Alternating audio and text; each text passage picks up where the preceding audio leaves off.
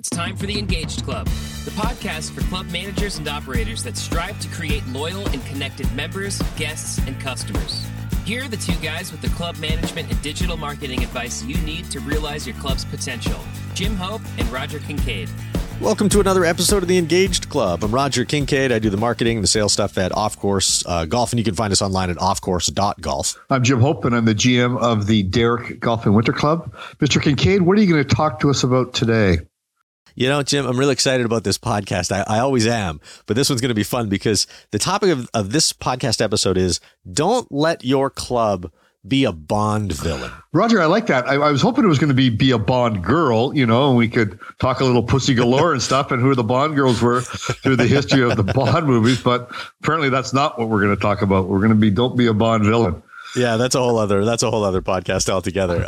But you know, you like James Bond movies like I do, and the funniest thing about every James Bond movie is that in every single one of the films, there's a moment where James Bond is dead to rights. You know, he's strapped to the table and the laser beam's going to cut him in half, or he's right there in the scope of the Bond villain's rifle, or like he's just always dead to rights, and he always gets away.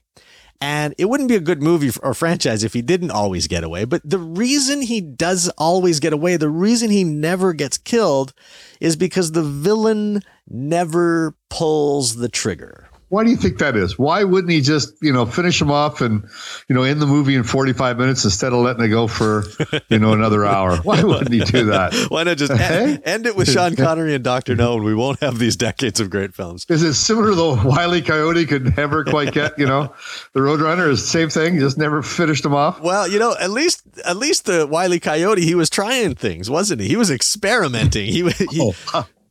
He was racking up frequent flyer points at the Acme Company was what he was doing. I like what he did. He was the original Amazon, wasn't it? Wasn't the Acme Company the original Amazon?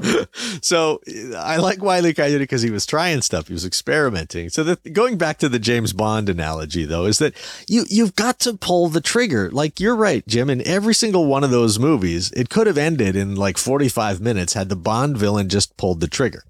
So here's a story about this. This happened to me in the last couple of weeks here. One of our newest clients at Off Course Golf had a great conversation with him over the phone. He's the general manager of a club, of a private club, and at the end of the phone call, he's asked a bunch of great questions. He's really got a lot of good insight now into what the app technology can do for his members and can do for his club. And, and he's armed now with the information that he needs to know that this is a decision that's going to fit well with his club. And he says to me, he goes, "Roger, I like it. I'm 97% there." And I said, "Well, what's the other 3%? And he hems and haws a little bit. And I said, "Look, how about we do this? You've asked the questions, you've got the information, and you're telling me that you're 97% there. You like the app. You know that your members are going to like the app and that your club's going to be able to use the app. Why don't I just send you the agreement? We'll sign off on this and we'll get on to the next step, which is using the technology to really delight and serve your members." And so he said, "Yeah." And we sent off the agreement. We got all the paperwork done. And now we're on to the next step, which is, customizing this app, building it out. And his members are going to have it on their phones in the coming weeks here. But I was really, really proud of him because in that moment where he knew what he wanted, he just decided I'm going to pull the trigger. I'm not going to keep this sitting on the corner of my desk for a couple of weeks trying to convince myself or have somebody walk in here and convince me that it's a bad idea. He knew that he wanted it. He saw how his members could benefit from it, and he pulled the trigger.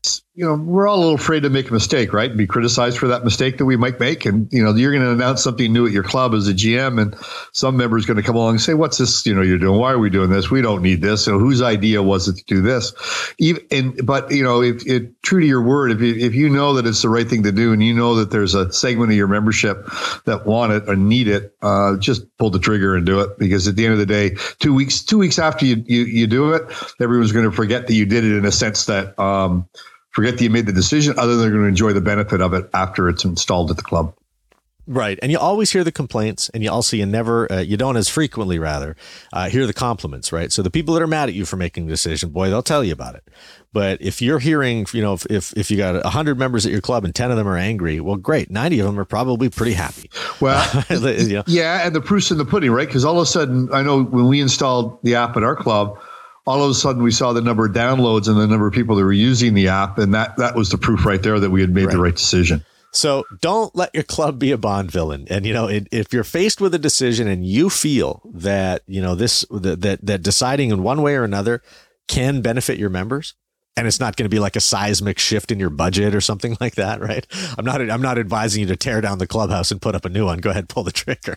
But I am saying that if you get the opportunity to make a small decision and you believe it could help your members, help your club, then don't be a Bond villain. If it's worth pulling the trigger, pull the trigger now. Yeah, I couldn't agree with you more, Raj. And the other thing it does too is it clears it off your desk as well. And it clears it out of your mind because it's always back there, right? You're always thinking about it. Should I do it? Should I do it? Why shouldn't I? Why should I? And then the minute you do it, it just clears your mind to be able to get on to something else.